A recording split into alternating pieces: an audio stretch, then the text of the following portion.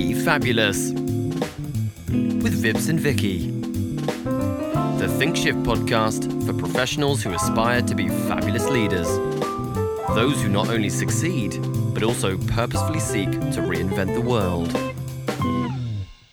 Welcome to another episode of Be Fabulous. This time it's with Francesca, Vibs and myself in our special series called Black, Brown and White. I almost wanted to say blue there, Vibs. Special nod to Vibs, who calls me blue. So that's pretty funny. Last time we heard from Francesca about her really moving story, what it's been like growing up in her shoes as someone who is Black. And today we're going to hear from Vibs what it's like to be brown.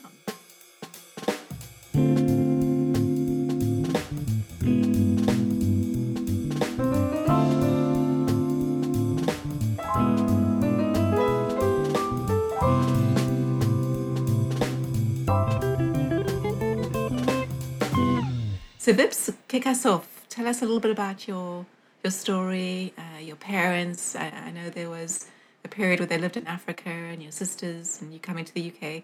Tell us a little bit about that story, Vibs. Yeah, I guess, from my point of view, we grew up, I grew up in London. I was born in London. But from an Africa standpoint, my dad, after his father passed away, he was sent to live with his uncle in Kenya at the age of 6.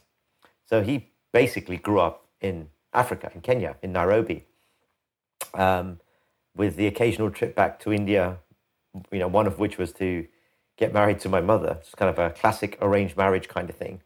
When he was, I guess my dad would have been 21, my mother was 16, so really early. Then they moved back to Kenya. They lived there for many, many years. My 3 sisters were born in Kenya. And my dad was a upholsterer. He had a shop there. He used to, amongst other things, the sexiest thing that he did was he used to leather upholster by hand racing cars, which sounds really cool. I just don't know what racing cars looked like in the 60s. But whatever that was, it sounds pretty cool. But he had a shop. But it was one of those things where when Kenya got its independence, they had to choose whether to basically stay in Kenya or to maintain their British citizenships, in which case they had to leave. And that's what they did. And they moved to London with nothing, basically, and started all over again. At which point my dad would have been close to 40 at that point. So I arrived quite late in the day to cause trauma and mayhem. But yeah, so the whole Kenya connection is very, very strong in our family. And you were born in London, Vibs? I was born in London. With these 3 older sisters? With three older sisters and much an older Indian sisters. family? 3, yeah. So to think of it like 4 mothers. It was like 4 mothers. Yeah, didn't really have sisters. It didn't feel like sisters. It felt like 4 mothers. How much older are they than you, Vibs? My elder sister is 16 years older than me, and my youngest sister is 8 years older than me. That's the Italian connection. And then your early years in the UK. So tell us a little bit about when you first started to identify, as someone who is brown. When did you notice that? I think I noticed it almost immediately, just by virtue of the fact that we lived in a place called in Archway, which is in North London. But at the time it's a bit more eclectic now. But at the time it was a predominantly white Irish area. In fact, it was historically, and there just wasn't that many Indian people there. I mean, growing up through school, maybe 3 or 4 Indian kids. In Indian by Indian, that could have been Middle Eastern. Just anyone with slightly brown skin, right? So there's about 20 countries that could have come from, which I'm sort of capturing there. And then there was probably a roughly equal number of Black people, some from Africa, so to speak, and some from sort of West Indian heritage. And then basically everyone else was white. I mean, So I was pretty aware that I was different, and it was quite a harsh area at the time. So you did experience racism. You did experience that on a frequent basis. Just walking down the road, You know, I remember vividly walking down the road with my mother once, and she used to wear the full saris, right? So she was always very proud of her, you know, Indian clothes and Indian wear. And so, you know, used to get, you know, sworn at, abused, spat at, that kind of thing used to happen. Not very often, but it did happen. And when you see the kind of stuff like that at 6, 7, 8 years old, it tends to stick. Yeah, it's those precognitive years where Yeah. you start to tell stories to yourself about who you are. Yeah, I do remember times thinking, you know, why does she bring it on herself? Why does she wear saris? Like, you know, it's like, you know, you almost fall into this kind of where you're asking for it by being different. So why be different kind of thing? But at least at that age, I wasn't smart enough to be able to distinguish identity from just, well, that was unpleasant. Let's try to avoid the unpleasantness. Which is natural, right? I think so. Yeah.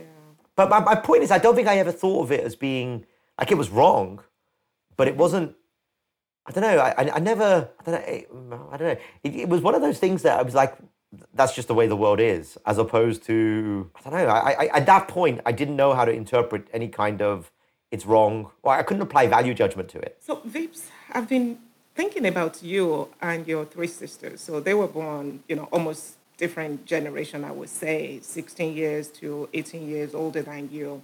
Born in Africa, Nairobi to be precise. You were born in England, so you're British. So your growing up upbringing is sort of different. What is that difference like? I mean, were you able to connect? Was it vastly very different? How are you relating? Yeah, it probably wasn't that easy. From their point of view, I was probably the spoiled kid who got everything he wanted. And from my point of view, there was no one sort of in my age group. I was alone, So I think I was probably closest to it was almost like an age order. I was closest to my next youngest. And then, my older sister was married by this point anyway, that I remember. She got married when I was 5 or 6. So, so she was kind of not in the house, so to speak. She was living somewhere else. So she, I think that we have a really good relationship, but it's they probably care about me almost like the baby, in a quite a real way, because there was so many years. Our relationship's really good. I don't really have any basis of comparison, but I do know that, for example, it was way harder for my older sister and even my middle sister to adapt to schooling, to schooling in a different country, from effectively coming from Africa, going into schools in the UK. There was a transition period, and for my older sister would have been, I think, I don't know, 15, 16, 17 at the time. So it was a difficult time in your life to make that kind of transition. Yeah, absolutely. And so Vips, as we think about your journey then, as a brown kid, so you talked a little bit about how your mom, you noticed your mom in her saris getting these comments and being spat at, and you started to wonder what that was about. What were your own experiences with overt racism as a young kid, as a brown kid?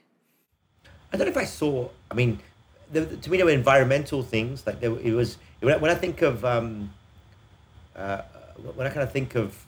I guess the biases or experiences that I guess I was programmed with. I think there were areas in town in London at the time that maybe had more crime, for example, and there was an undercurrent of black areas have more crime that you started hearing about. At the time, I remember vaguely the Brixton riots, right? And this was when there were like 3 channels on TV, right? And my dad would make us watch the news at 10 every single day, so you would see whatever was going on, as filtered through the BBC lens. And you'd see, whatever. I don't remember the riots in Brixton, and you see it predominantly looks like, black bad, white policeman good kind of thing, right? There was, I didn't register then, right? Now I look back at it, and I think, yeah, those sorts of things, whether that's overt, whether that's subconscious, whether that's, I don't know, but it was definitely there. Beyond that, I think it was more I did feel that even in school, there was a slightly different standard for those of us who were maybe not white. Then there was, and that would, I'd include black people in that, I'd include, Asians in that. It was a slightly different standard to what was expected of us relative to what was expected of someone else. But that's probably about it from at that age. And what happened then as you started to think about going through school and then onto university with your dad and his background and your mom and her background? Any stories to share about what you wanted to do in life and who you chose to marry and all that kind of good stuff that has a racial angle to it? Yeah, for sure. I mean, so from a college point of view, I think I was just lucky. We grew up a time in England when this idea of equality of opportunity was something that was quite real, as opposed to a nice soundbite. And I do remember that, I think I was lucky. I mean, I'm sure part of me getting into, I got an offer from Cambridge. I got an offer from the London School of Economics. And I'm pretty sure that in this case, now that I think back, it probably helped that I wasn't white. I was trying to make the numbers work or whatever. So I think there was an attempt, at least at a systemic level or a structured level, to try to provide opportunity from, to ethnic minorities or from those who have lower income backgrounds. I think at that time it was a bit more real, so I kind of benefited from it. To be honest, at some level. Did you know that at the time? No, of course not. I think I was too stupid to know that at the time. I don't think, I never really saw myself through the lens of race. But I also know that I was relatively unique from that point of view. Like even my cousins, my other people that I was around saw things through the lens of race a lot. And I was just reasonably colorblind to it. I just didn't, maybe that's my own ignorance speaking. I don't know. I was just always very, I don't know, maybe it was just one of those, not something I can change, so who cares, move on. I don't know. But did you gravitate black or brown people when you were growing up, or was it a mixed group of friends that you had? It was pretty mixed. I mean, it was pretty mixed, but what I will say is I definitely veered towards people that I thought were more interesting, that tended to be, they had to have something interesting about them. And that tended to look like, when I think back about my sort of close friends through school and so forth, my two of my best friends were black. One of my best friends was Chinese. One of my best friends was Colombian. And then there was me. And there was, I think two, what you would call, white people, white English people, whatever that means in quotes. I just realized I was doing air quotes on a podcast, which clearly doesn't work.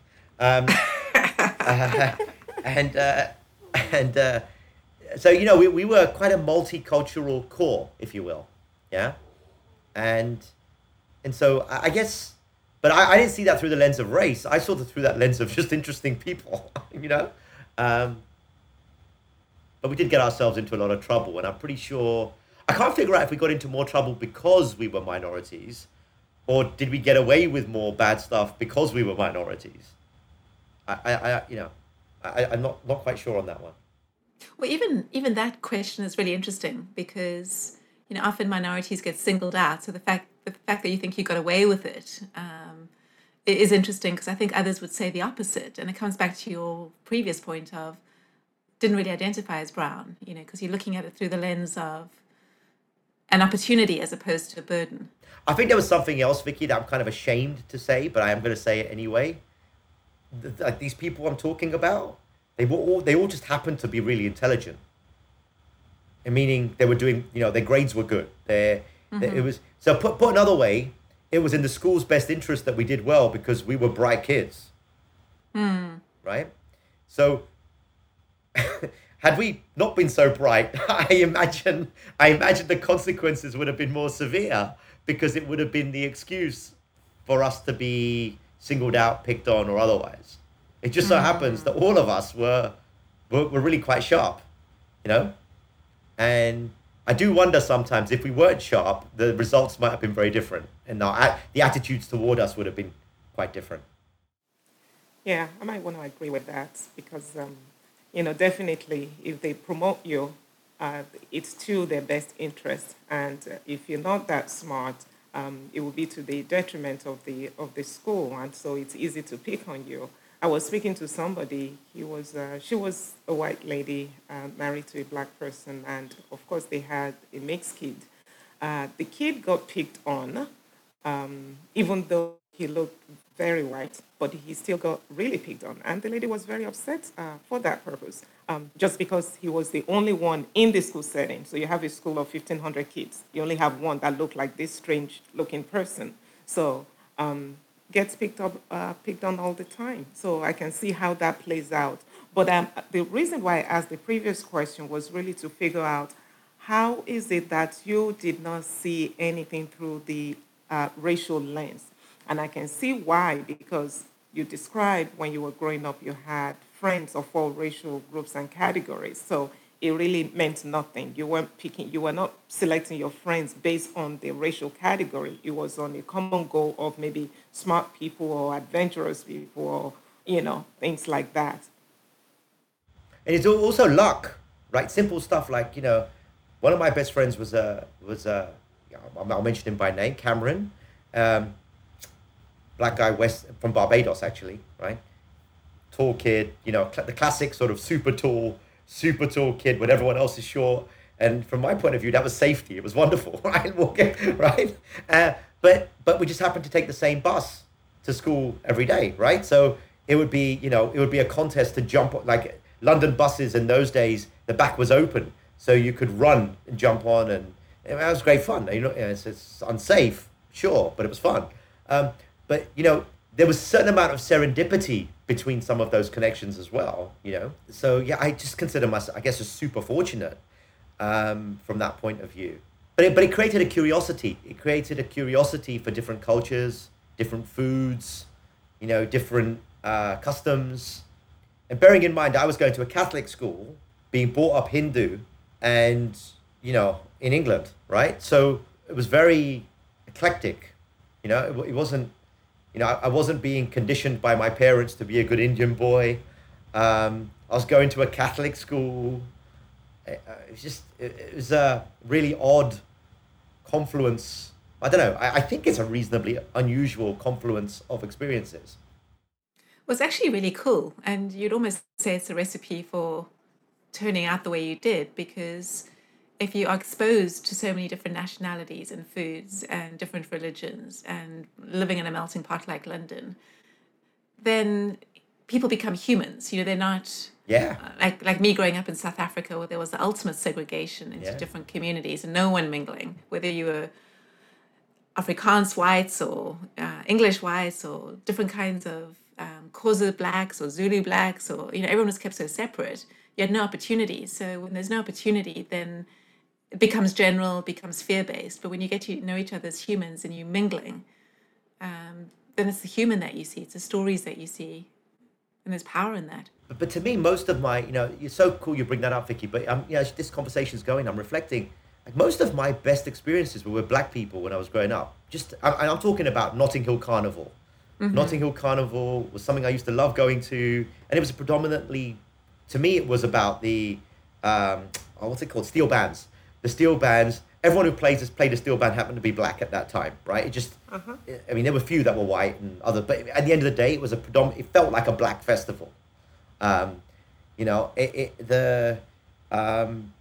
that time, it was England versus West Indies from a cricket point of view. I don't even like cricket, right? But it was always fun, yeah? The 80s music, that was my formative years. It was all hip hop and R&B and soul and rap, and it was all black. It was all music of black origin. So from my point of view, there was just a tremendous amount of performance and a tremendous amount of richness and culture and soul and joy and music and dance that was predominantly black from my perspective. Yeah. So I experience black equals joy to me. That's where I have that association in my mind. It's very interesting, in this conversation. Yeah, but Vips, there's also a different uh, perspective out there. I know that many blacks feel there's racism between white and black happens to be at the bottom, brown in the middle, and white at the top. What's your experience? Not personally, but what you've heard in the brown community, their experience or perception of black people. Growing up or now? I think it's definitely in my experience, Indian people are just as racist as anyone else. I guess is where I would take that comment, and I've seen it. You know, there's slang words for black people, and there's slang words for white people, and there's slang words for Chinese people, and there's slang. I mean, I what I don't know is if any one is any worse than the other. Like I don't. When I hear those raised, like I hear equally derogatory things geared, to blue people like Vicky, right? Right? So that's a running joke for anyone on this podcast. I keep calling this black, white, and blue by accident. Finally, somebody used it. Sorry, black, brown, and blue rather than black, brown, and white.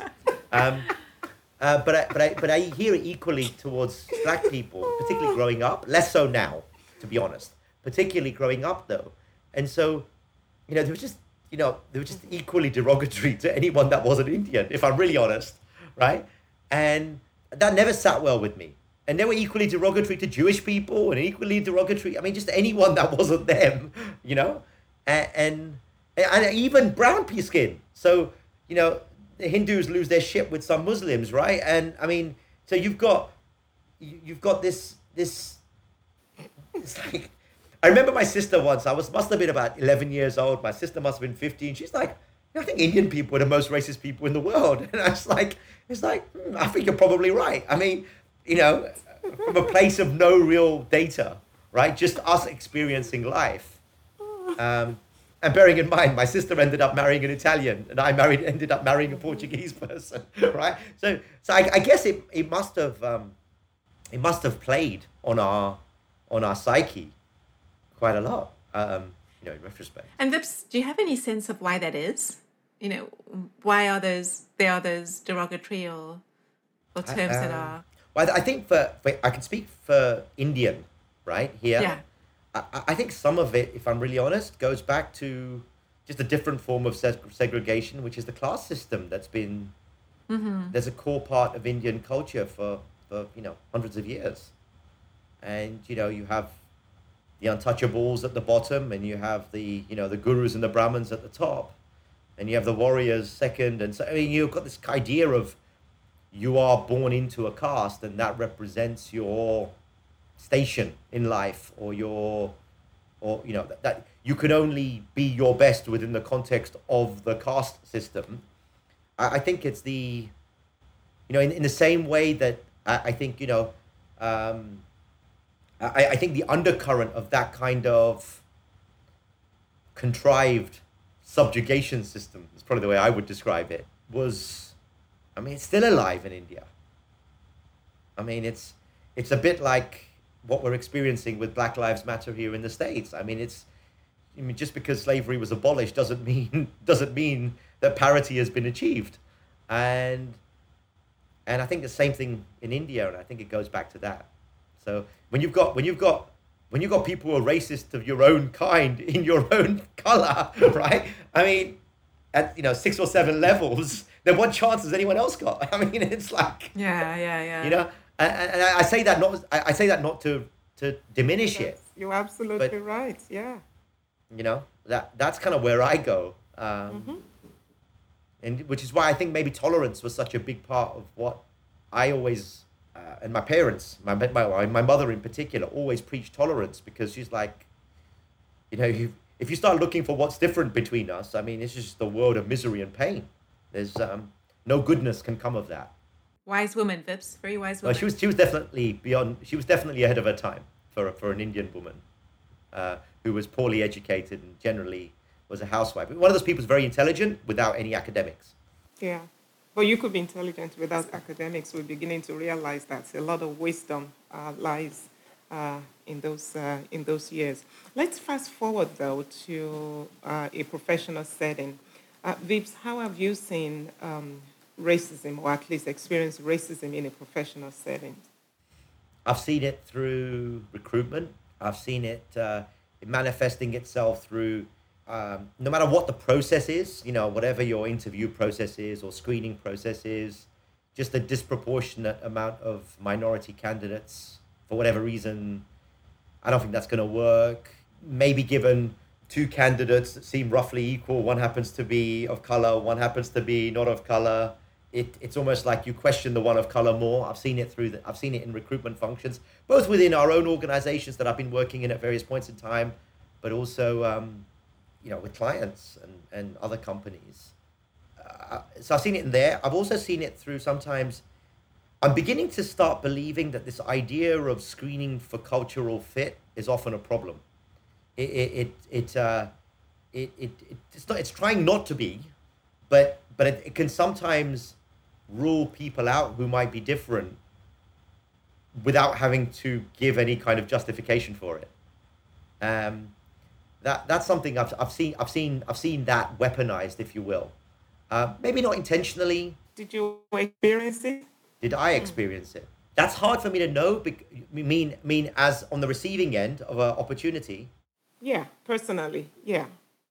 I think I experienced that immediately after school, when my first job. I was working in a small technology company, and it was technology wasn't what it is now. It was more like a manufacturing company, and it was not a very highly paid job. And I think I experienced it there a little bit, but I have to say that when my career started properly after I joined Anderson, if you like, I don't personally feel I ever experienced it from that point forward. I do think I experienced it a little bit after I came to Atlanta, after we moved here. That first year or two, I became very aware of my color in a way that I'd never done in Britain. I definitely became more conscious of my race after I came to the States. But I also at the time attributed that to moving from an urban environment to a suburban environment. So, I kind of wrote it off as a function of a suburban to urban change rather than necessary. These people hate me because I have a different skin color. I'm not sure I went straight there. But Vips, you did notice the change after the last election. Oh, I for remember you sure. sharing some stories. Do you want to Yeah. share with our listeners a little bit about what you noticed as a person of brown skin living in Atlanta? Yeah, that's probably the time when it's the only time I've ever got upset at what I experienced as a race related thing in my direction. And it was actually 4th of July of all days, like it was Independence Day. And here in where we live in Atlanta, there's actually a parade. It's one of the largest parades in Atlanta. It literally is top of our neighborhood. And it's a huge parade that goes by. Part of that parade, it's kind of weird to me, but political canvassing happens at parades in the US. That doesn't happen in England this way.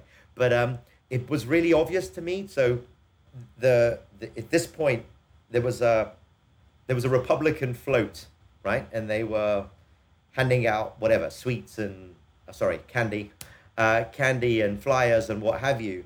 And this is, bearing in mind, it's a parade, right? And what happened was they literally walked around. It was like social distanced in a parade before COVID, walked around myself, Jay and Carla, because, well, you're clearly interracial or you're clearly not white, therefore I don't want to be near you. And this was in the middle of a parade. And I remember feeling really conscious at the time. And then some neighbors came to me and said, that is disgusting behavior. And it just, I'd never experienced it before. Jay had never really experienced it before till that day. And he was like, why did they walk right past us? Why did they do that? That was the first visceral reaction to, I think, what a lot of Black people feel all the time, particularly around police or being stopped because they have nice cars or whatever. So yeah, I experienced it. That was about as angry as I've ever been. What was the conversation you had with Jay when he asked you, Vips? Because that's not easy to talk to your little son about. Honestly, I wasn't mentally prepared for it. Normally I can fake it. You know me. I can do that. I can improvise quite quickly. But I said, Jay, I really don't understand what just happened there. Let me think about it some more and let's talk when we get home. And then Carla and I talked about it over dinner that night. Okay. And it was very much we live in a world where some people are more tolerant of other people and some people are less tolerant of other people. And at the moment we've in America right now we've created a little bit of anger, and that anger is spilling over into people being less respectful of each other. And this is a good lesson for us, because sometimes we're going to see, and in life you're going to see people treat you unpleasantly or pleasantly, and sometimes it's going to feel fair and usually it's going to feel unfair. And we have to learn that sometimes these things happen and they mustn't hold us back. Our resilience is how we deal with them and move on. There was that's not an exact narrative, Vicky, but it was something like that happened. And that's how we did it. But Jay's the kind of kid who can take that kind of conversation. He's a thinker and he's quite introverted. So he can take that kind of conversation, and he shrugged it off and it was fine after that. But it was quite hard. Yeah, how is Jay seeing himself? Is he seeing himself more like a white kid or a brown kid or something in between? An English kid. I think. So no race at all. I don't. I mean, he looks white. I mean, if you see him, he just looks like a white kid who tans really easily, right? I mean, that's what he looks like, and he's lucky. He's got slightly green eyes. So he definitely doesn't look. I mean, he looks eclectic. He definitely looks like a mix. But I think that's a good question. I should ask him that. Jay, what do you see yourself as? My guess is he would say Indian. And the reason why I think he would say that is because Carla's family is quite small. My family is quite large. And so when he thinks of his cousin and when he thinks of family, they're all Indian, right? So my guess is that's probably where he would lean, without really knowing anything about what that means from a sort of culture and heritage point of view at this stage. Definitely. Let me ask you one more, just a little bit on that. You've used the term, you were very lucky, in England and, various admissions to colleges and what have you. And now you mentioned Jay has green eyes, that he's very lucky as well. Why are you attributing things that looks more white or along that line? Why are you attributing luck to them? Does it mean if you don't have those things, you are unlucky? Or why are you thinking in that manner? I'm just trying to, understand a little bit about your thought process there. Yeah, no, that's really insightful. Yeah, I'm not sure that. So for me, when I said I was really lucky, where I was getting at was, I think I've been really fortunate that the people that I've been around happen to have not been racist. Most of them. I mean, and I think that's exceptional rather than normal, I guess is my point, right? And I think Jay has also cultivated, like our friends, we have a very eclectic group of friends from different races, different cultures, different backgrounds. And so I think when I mean lucky, I'm not attributing that to white, black, blue. So the I comment was just more, Jay's tall, right? He's tall and he's good looking, right? He's very, very, and so if you're tall relative to your age and you're quite big, then you're not going to get picked on. And, if you're different and you look bigger than people who are going to pick on you, chances are they're not going to pick on you when you're 7, 8, 9, 10, 11 years old. And so I guess that's where my head was going. So I don't, but you ask an interesting question. Do I associate luck with white people? Well, I guess when I think of systemic wealth, when I think of generational wealth, when I think of, like I grew up in Archway. At the top of the hill is Highgate. Highgate's known for being a rich area, but it's rich because it's hereditary wealth. It's wealth that's been in families forever, and that wealth is white. I mean, it just is. And so I guess there's probably a traditionality aspect to that. That maybe, tradition equals lucky. Maybe. Richness of history equals richness of wealth over generations, which might have a white experience set or bias set baked into that. Yeah. But when I mentioned lucky, it was just more from the fact that the attributes of the character is less likely to attract unpleasant. But then also we're privileged, right? We're fortunate, we've done pretty well. We're living in a nice part of town. Most people are fairly liberal where we are. I mean, that's not typical either. So, I think also I'm very reluctantly wealthy. So to me, everything is everything is lucky because I know I have more than most people do. And we're not rich, but we're definitely rich relative to most. And that, I have rich guilt.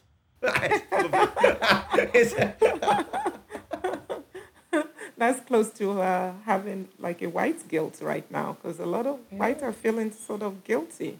And there's no reason to feel guilty. I'm saying, let's just be open, let's be real about what's going on, and let's come up with something together. So, this is great. I'm actually, it's interesting hearing your perspective on that. Luck, wealth, all that time together, and just having that opportunity to experience it. It's a big deal. At least for many people hearing it, it's a big deal. What are you doing in your space right now, Vips, to advance this course? That's a good question. I look at it 3 levels. I think one, there's definitely a lot of soul searching going on. And the soul searching is going on at many levels. So I tend to think, okay, so at a belief level, I deeply believe that racism is wrong. But that doesn't mean that there aren't imbued behaviors that I may be exhibiting without even realizing it, that are more a function of just experiences and habits over, I won't say how many years, but it's more than 30. And so there's a lot of, okay, so is what we're doing unintentionally, systemically contributing to the problem? Okay, and for me, it's much more, it's not first order, it's more second, third, fourth order. So there's been a lot of that kind of thinking going on at a personal level. I think doing stuff like this, Vicky will tell you, I am out talking to people way more in a way than is natural for me to do. On the one hand, it's hard to keep me quiet. On the other hand, I tend to do that in very small forums and with individuals that I have a high degree of trust in. And so to be having these kinds of conversations on open platforms is, for me, is something I haven't really squared with my soul yet, in terms of how I do that and feel comfortable doing that. And then I guess from a race, like what I want to do, and it's really, to me, this is the thing I'm grappling with, is I like to think of things through structures and systems. That's my preference in terms of how I like to problem solve and think about, as opposed to what can we do this week to show my support in X, or what, the things that grab the headlines, if you like, are the things that generally make me not want to contribute to. So where my head goes is, okay, so we have a passion and a cause that's gone from unaware to aware, and it reached a crescendo where there's going to now have to be a massive long tail worth of work that goes on for years, generations, decades. And I want to figure out how to help on one of those problems when, the way I would describe it, calmer heads prevail. I feel right now it's very hard for calmer heads to prevail because it's being done under the crucible of anger and frustration and emotion. And I think when you're in that, and when you try to have my preference is to have those kinds of, like the richer, deeper conversations, which require you to take multiple sides. And I think right now you can't do that without being labeled a racist yourself. And it's got me burnt a couple of times already. And so I think you can only, if I want to engage where I think I'll be able to add more value, the question I'm trying to figure out is, okay, how much do I have to adapt to what the environment needs right now? And do I want to be part of the chorus that is creating a lot of noise, which is important, but are my talents probably best further downstream in think tanks, in research organizations, in papers, in systems and structures in terms of how we deal with that. And I don't, most of the people I'm around aren't able to engage in that conversation right now because it's just too raw. It's, it's almost like stages of grief have to get to a certain point. And I think that's, that's my, if you have any wisdom on that, Francesca, I would love to know. But that's what I grapple with on a daily basis at the moment. That's great. Thank you, Vips. It's pretty enlightening just hearing the approach you're taking. And I think even while you're still thinking through it, the more education you're giving yourself to prepare for that objective viewpoint down the road, the better. And also, I would think that investing in Jay's identity, understanding the Indian identity as valuable, because I remember there was a time you said that was one thing you regretted, not really identifying or learning more about that culture, the richness of the culture. I think those are some of the things I'm sure you'll be thinking about doing. Oh, we are. Oh, I got to tell you this. That's a fantastic story. So we, I'm so glad you said that because we've started doing that. One, we've committed as soon as it's like safe to properly travel again. Post-vaccine. Let's not call it post-COVID. Let's call it post-vaccine, right? The first year post-vaccine, we are definitely going to India as a family. Yeah, absolutely, no question. We've already agreed that. But this is the funny story, or not funny story. We did kind of on a whim. I did a family reunion over Zoom, right? Because it was like, well, if we're all living in our houses anyway, what does it matter if where we are? And so my mother's side of the family is huge, and they're in India. We got India, we got Canada, we got Fiji, we got Australia. I mean, just spans the globe, yeah. And we did it's classic one of those WhatsApp things, and ask people who wants to, who can join, what have you. And it's a couple of weeks later, and we had 40 something people show up, right? And so and what was really amazing was my grandmother had 19 grandkids. Okay, all 19 grandkids were on this call, yeah, and it was the first time we've ever been together in our lives, right? First time we've ever been together in our lives in a time when everyone is separated. And I felt there was like a poetic sort of juxtaposition of that in a time when you can't be together, we were able to be together in a way that we'd never been in 40 plus years. Together, right, absolutely. That is... And that was so cool for Jay, but also all the other, all the other, nieces and nephews and kids running around, that, wow, this is what it means to embrace our heritage and our family and our culture and what have you. And wow. And we did Zoom breakouts, right? So different, we had 5 people, like 10 breakouts going on with 5 people from each. Oh, that's awesome. So yes, yeah. And I think that's what we need to do. We need to just, I think the quicker we can see more people as humans rather than blue, white. That's the third time you've said it, Vips. Francesca and I have been cracking up on the side here. I know. You didn't even notice. White, black, whatever. The better it will be. And I think it's stuff like that's really important, Mm-hmm. And with that, Vips, it's very interesting you say that because I was facilitating a conversation this morning at UCLA with the senior management team that Francesca's part of, although she wasn't on the call, around their implicit bias training and then how they take it further and on. And before that, we have a coffee with the head of the department, and it's 300 people, and they're going so well because they're intimate and they're stories and they're very personal. And she made the comment that before this period, she would do her annual town hall, and she was on a podium, and she had no way of connecting with this number of people deeply. But now there are these personal stories.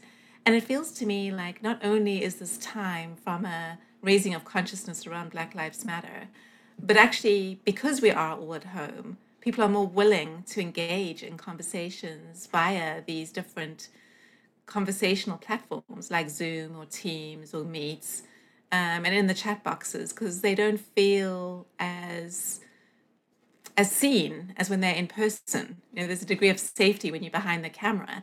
So it's feeling like we're building more closeness and belonging when it's designed that way. Now it has to be designed that way, but we're defining really cool ways to design it with Francesca's team that is really heartwarming. And I think if we start to think about this across all sorts of organizations, because it's when we get to know each other and have these stories, that's where the beauty kicks in. And I was actually having a conversation this morning with somebody at an executive at another client who is Indian, but he looks black. And he's like, Vicky, how do I square this away? You know, I keep getting targeted and I'm brown, you know, and what do I have to do? And why do I have to adjust myself to make somebody else feel comfortable? And suggesting to him to be sharing his story and to laugh and to show the vulnerability that lets the other person see him as just a human, not a 200-pound black-looking brown guy, and, you know, just be that human. It actually, because once you see the person, then you no longer see the facade. That's right. You know, you don't see intimidating, you don't see aggression. When you don't see the human, then you just see whatever stories you've built up, probably precognitive as a child, through your belief structure and your previous generation. So the more we can use these platforms to actually just share our stories in a very real way, because I'm just loving hearing them. I'm loving hearing the senior management team of this group at UCLA just open up, and their stories that they shared today were just more stories that I was like, oh, wow. And then once you see that, the walls come down because now you have empathy with each other. And I think now is the time, and we actually have a blessing with this period of being at home and isolated, because we get to reach out in this way, whereas when we're in person, I just don't think it's the same. People have their walls up because they feel like they're very exposed when they're present. Whereas behind the camera, we feel a degree of safety. Yeah, I think that's a great point, Vicky, and I've definitely seen the positive side of that too. I think it probably is worthwhile also mentioning there's a kryptonite to that too as well, though, which is for many. I think if you're optimistic and positive about people, then that's going to have that effect. I think if you're negative and angry, you're going to use those forums to propagate anger and hatred. And I think it's so the power that you have on the plus side is, and I don't think that's just about the setup. I think that's a little bit about how disillusioned you've become.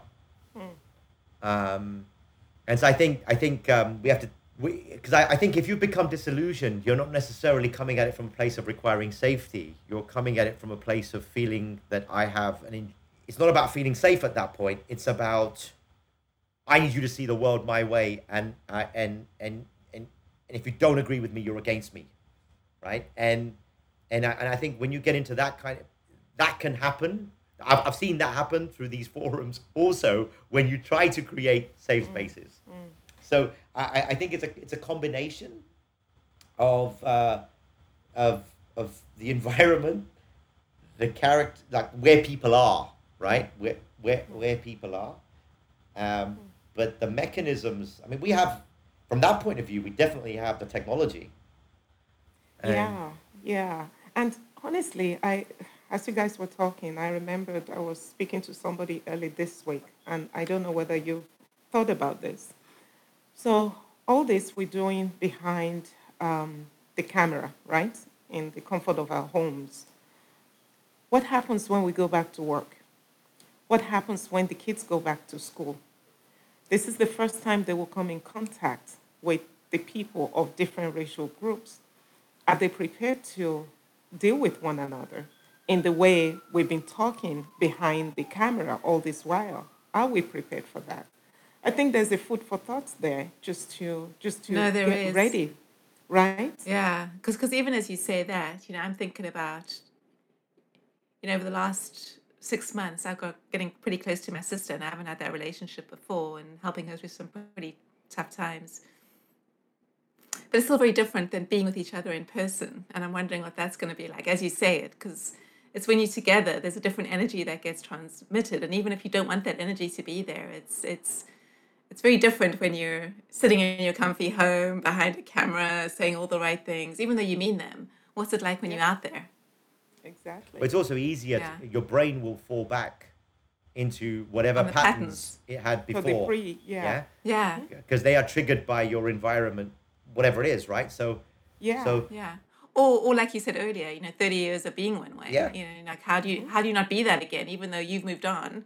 When you go back into that environmental setting, do you naturally get, oh my God, Francesca, I think you've hit on something that's going to have me thinking deeply about that. Especially as things shift on this one, because I think there's a big gap there. We're not thinking about when we go back to meeting each other face to face, whether that's work, school, or different setting. Everybody's been at home for 6 months. What happened when we go back? What are we going to do? There's definitely going to be some kind of uneasiness about what had happened. As a Black person, there might be a quick feeling of shame that, oh my goodness, I told everybody what's going on with me. And as a white person, oh my goodness, I disclosed all my hidden feelings on camera. We need to figure out how to deal with those things when we get back face to face. So a lot of work to do. A lot of work to do. So, Vips, any last words of wisdom as we wrap up this episode of Black, Brown, and Blue? Just for you, my friend. It's Friday afternoon. We can have some silliness. Oh dear, oh dear. I thank you for it's it's not very often that I get to self-reflect in a group, and that was really delightful. And no, I don't have any words of wisdom. I just, like everyone else, trying to figure out how best to play my part when I can add most value. And I just hope, at its core, for me, it's more. It's not so much, it's when we go back to work, yes, but it's equality of opportunity in our education systems. It's how do we get the right proximity and mentoring to talented people who are maybe coming from underprivileged backgrounds, and it's not just about scholarships. Is it healthy to focus, our degrees disproportionately targeted to single disciplines? Are we creating the citizens of the future? Are we, as opposed to the economic workers of the future? What role does the tax system have to play in all of this? What role does good role modeling from our political leaders play into this? For me, we're all, I feel reasonably confident that small little things will continue to happen inside our organizations, our communities, our churches, our whatever. They're gonna occur. I guess I'm just one of those people who prefer to work on the things that are going to move the needle bigger. And I think those things are just so complex and require a type of collaboration that I don't know if I shouldn't say that. I want to be optimistic and end Friday on an optimistic note. I think it will be an incredible challenge for us to galvanize in that way based on where we are as a society right now. And I hope there's enough calmness and tolerance that can start, as opposed to anger, so that some of that energy can be a little bit more directed towards positive energy, towards solving these, or at least working on some of these things, rather than sort of too many people just want it fixed. And I don't think it's just going to be fixed. It's too much of a marathon for that, But it'd be nice to look back in 20 years and say, we started something now and look how far we came because of what happened in 2020. And that's to me, it's not the game, that's the mission. That feels like a fight worth fighting. That's kind of where my head is. That's brilliant, Vips. I don't know how we convince all of our companies to do that though. This is... Well, it's taking a little bite at the elephant, one bite at a time, right? That's right. That's absolutely right. But I think we also have to be willing, by the way. I think big part of this, we're all going to have to be willing to, we're all going to trip over. We're going to lose clients. We're going to win clients. People are going to get fired. People are going to get up again. People are going to take a stand and it's going to grate and it's going to go wrong. And they're going to realize they pushed it too far and then they need to bring it back and they maybe didn't push it enough. And it's messy. Change is messy. This kind of change is really messy. And I think if we're expecting some kind of utopian plan to emerge, that's going to be, next year, the year after, the year after, the year after, I can't see it. we have to be willing. We have to be willing to suffer and endure, and be willing to be targets sometimes as well. I know I've become a target in the last month or so for stating opinions, and I think that's okay. Yeah, yeah, Vips, this takes you to a meta thinking level. You're doing exactly what you believe in. It's not about one person or another person. This is what you truly believe you should be doing. And if we, at least the three of us, commit to doing that, there will be risk. We know that. We've experienced some kind of risk. It can only be better. So it's great hearing from you. Yeah, thank you very much. All right, everyone. Well, thank you to Francesca. Thank you, Vips, for sharing your thoughts. We hope you have a wonderful week and be fabulous.